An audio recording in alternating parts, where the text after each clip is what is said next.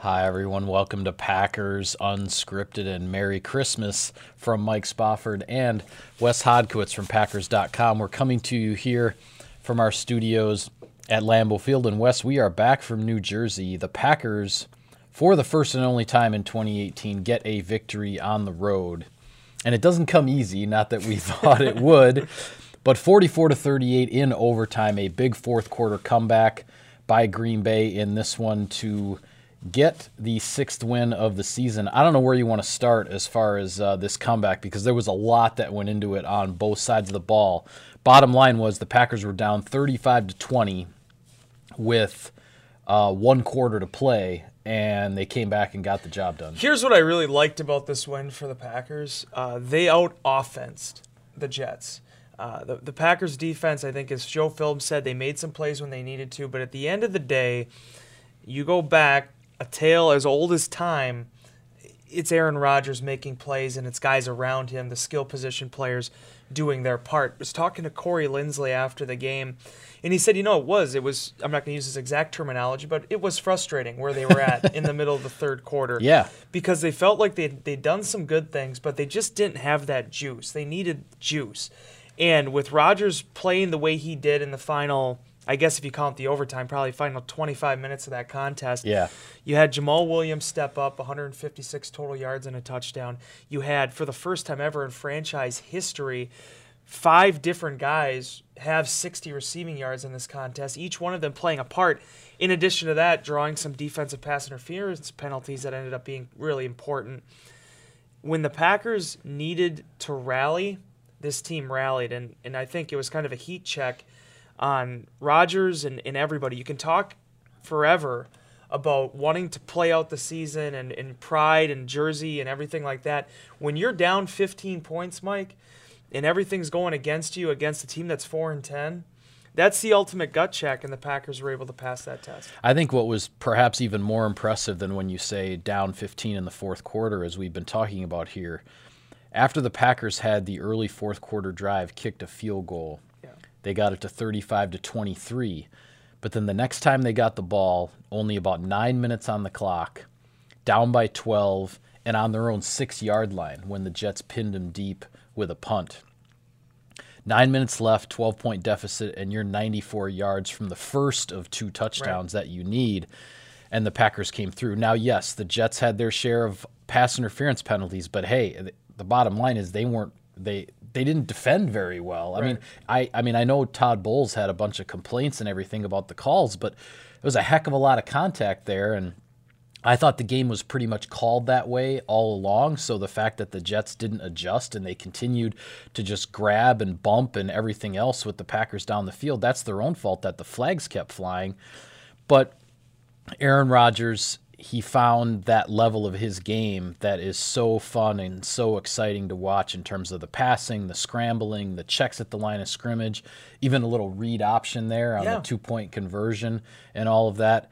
A lot that went into this, and as you said, all these different guys for the Packers that had 60-plus receiving yards. Devontae Adams comes, now he's just 2 catches away from breaking Sterling Sharp's single-season franchise record of 112. A lot of fun stuff in this one. Yeah, and the other thing I like, too, is a lot of guys that I think some people counted out played well in this game. Starting probably with Aaron Rodgers himself, 442 passing yards, 32 rushing, 2 rushing touchdowns for him after he didn't have one the entire season. Really was dynamic in that way with moving the chains. But Jamal Williams, if you ever talk to him, he's always such a jovial, playful personality. But you really, in the locker room afterwards, you could get a true sense for how much this game meant to him. And, the fact that he went from week 10 to week 14, had 20 total touches, didn't complain, was still doing his dancing routine before the games and that, but he felt really confident in what he could do if he got the opportunity to play.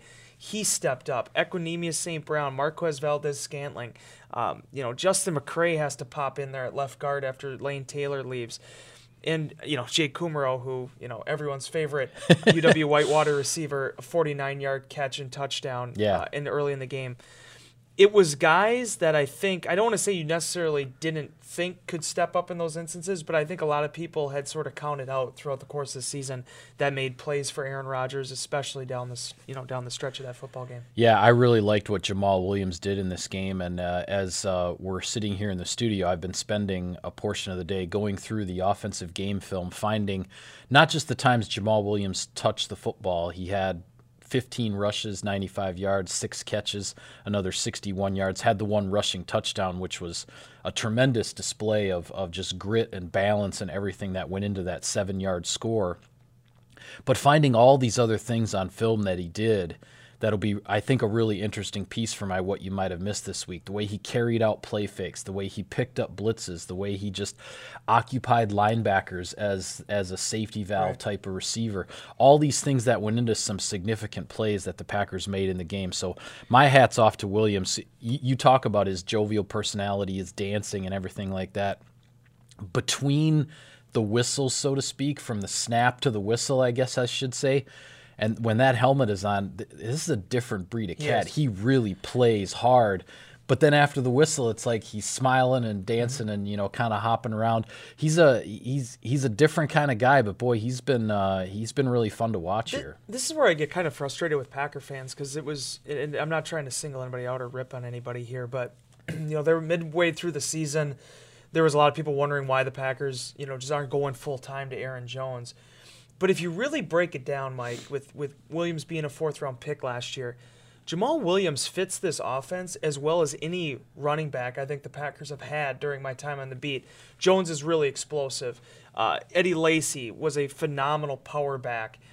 But the thing about Williams is, I was thinking about this during the game on Sunday.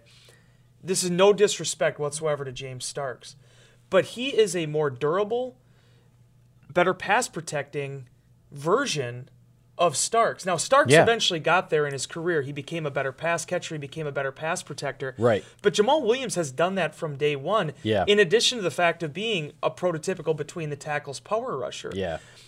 In a lot of ways, as much as Aaron Jones is a phenomenal runner, is going to be successful in this league, Davante Adams made a comment after the game, and it's somewhat hyperbole saying that Jamaal Williams for other teams could get 99% of the snaps. We know how the league is structured now. But he is that type of running back. So if he needs to play 85 snaps or whatever it ended up being in this contest, he can do that. So that's why I've never really understood this reputation he's gotten with some fans, is that Jamaal Williams is exactly what the Packers have looked for historically from the running back position. Yeah, he's a tough son of a gun. When I watch him play, it just speaks toughness to me, whether he's blocking, whether he's got the ball in his hands. There's just a way he plays the game that you can really appreciate. I want to get to a couple things on the defensive side of the ball as far as this comeback was concerned. But first, Wes, the Green Bay Packers get ready for game day with the powerful noise-canceling technology of Bose Quiet Comfort 35 headphones 2. Learn more at www.bose.com/Packers. Bose, the official headphones of the Green Bay Packers. And at home or here in the stands, we all know that Green Bay fans give it their all, and that takes a lot of energy. So grab a warm bowl of Campbell's Chunky Soup. Its meaty goodness fuels the greatness of Packers fans everywhere. Try the delicious classic chicken noodle soup. Just visit your local supermarket and ask for Campbell's Chunky Soup, official soup partner of the Green Bay Packers. Okay, as I look back through some of the film and looking at the play-by-play of this game, I give a lot of credit to the Packers defense. Not only the sack by Blake Martinez early in the fourth quarter that got a stop and then led to the first of those points in the 18 straight points the Packers scored when it was 35-20. And then the defense did take advantage of some Jets penalties that got them off schedule, some long down and distances. But after the Packers take the lead, 38-35, a breakdown on special teams. Packers had a lot to overcome on special teams in this game. Andre Roberts with the long returns, the fake punt, all of that. Roberts returns that kickoff with the Jets trailing now 38-35. He returns it 51 yards, gets it inside Green Bay's 40-yard line. There's still over a minute on the clock here, Wes. And the Packers' defense has to take the field just protecting a 3-point lead. Sam Darnold, who's having a great game, maybe one of his best games of his rookie season, completes 2 straight passes. It's first down on the 15-yard line with 36 seconds to go. Sam Darnold has 3 cracks to win this game for the New York Jets. The Packers defense playing without Jair Alexander, their top cover corner who left the game in the first half with a groin injury, rises up, gets some pressure, forces 3 straight incompletions, and the Jets have to settle for the tying field goal. First down on the 15-yard line with 36 seconds left and 3 shots at the end zone to win the game. That's a tough situation for any defense to be in, and the Packers defense did what it had to do. A couple things to this. One, I just want to read you some stuff off the possession and drive chart. The Jets, after they missed that field goal early on, touchdown, punt, and then they kneeled out the half, touchdown in the third quarter. The fourth quarter, punt, field goal, and that field goal only came after, as you mentioned, that lengthy return. 3 and out. 4 plays for 32 yards, 4 plays for 17 yards, 7 plays for 19 yards, 6 plays for 23 in the field goal. I think one of the underrated heroes in this, with what they did, that stood out to me was Tyler Lancaster. And I know we've been talking about him for a while now. Yeah, we have. There was a couple weeks ago where Kenny Clark, I was talking to him about Lancaster, and he said that he is farther ahead of where Clark was during his rookie season going into the month of December. And I thought that was a really nice compliment. That's saying something. I questioned in my mind. I was like, is that actually true? But then as we've seen him play down the stretch here, now mind you, Tyler Lancaster is older now than Kenny Clark was when he was a 21-year-old rookie. Right. But they found something in him, and they found a guy that isn't just going to be a player this year. He looks like he could be a featured person in those run packages going forward. The Jets did go super conservative there at the beginning of the fourth quarter. They ran the ball a lot. But Lancaster, Dean Lowry, that front, even Montravius Adams, did not give up any room there. Yeah. And then you also had guys like Tony Brown making plays on the edges. A cornerback that is not expected to. A tackle for a loss for 3 yards, stopped him on another, forced them into those punt situations. And, yeah, they didn't get the takeaways that I said they would need.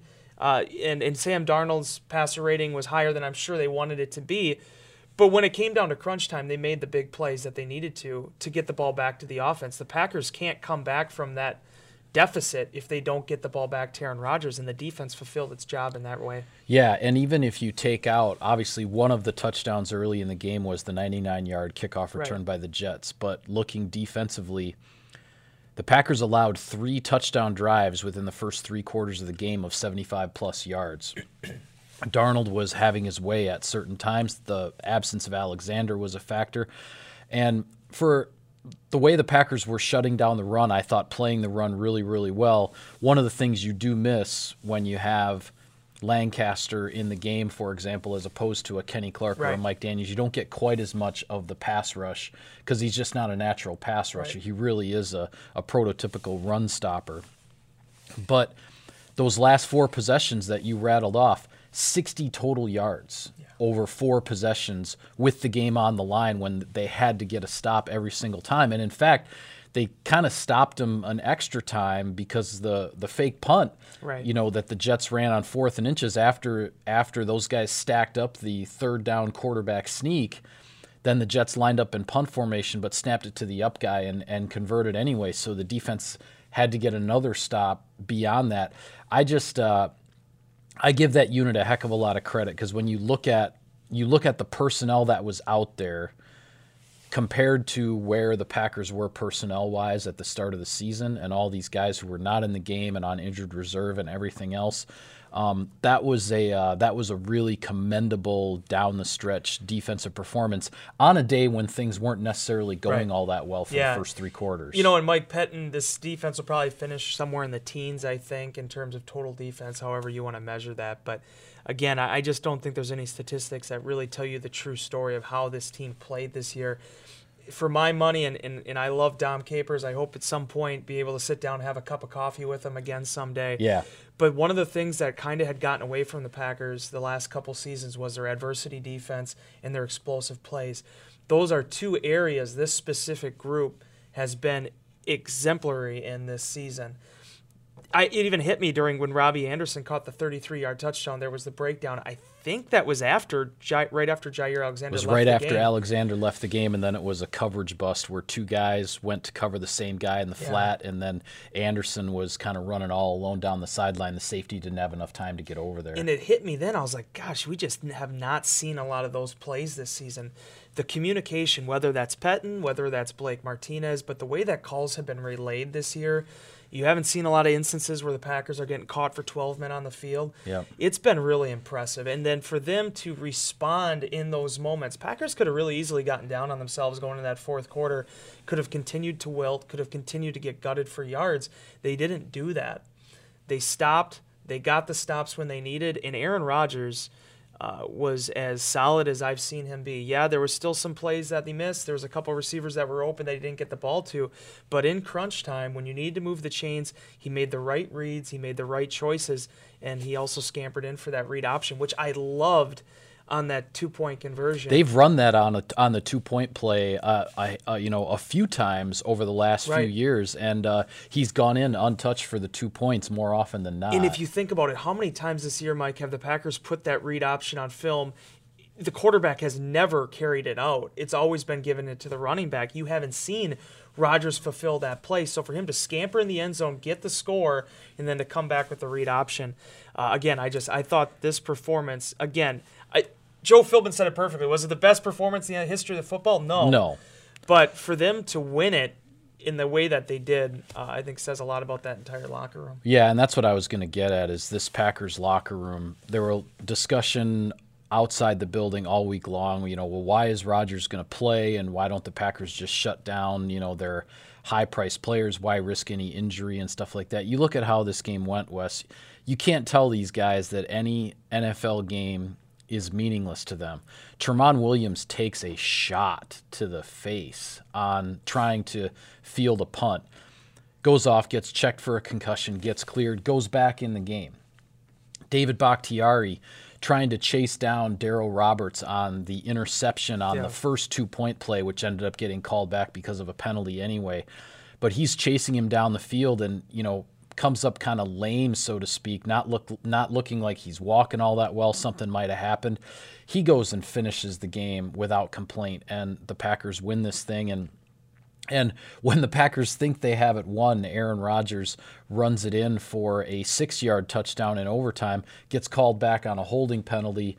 You've got to score from the 16-yard line, and boom, he throws a pinpoint pass to Davante Adams, his 11th catch of the game, and the Packers win it.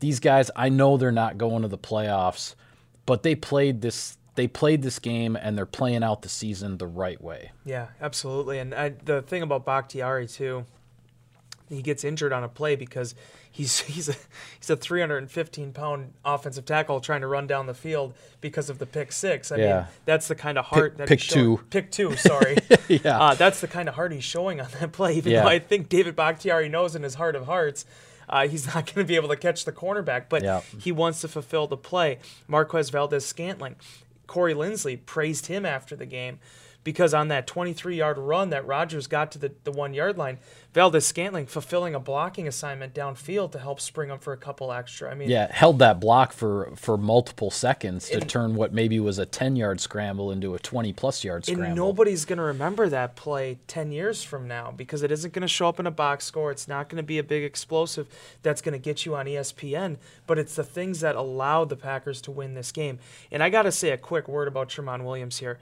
He's 35 years old, Mike.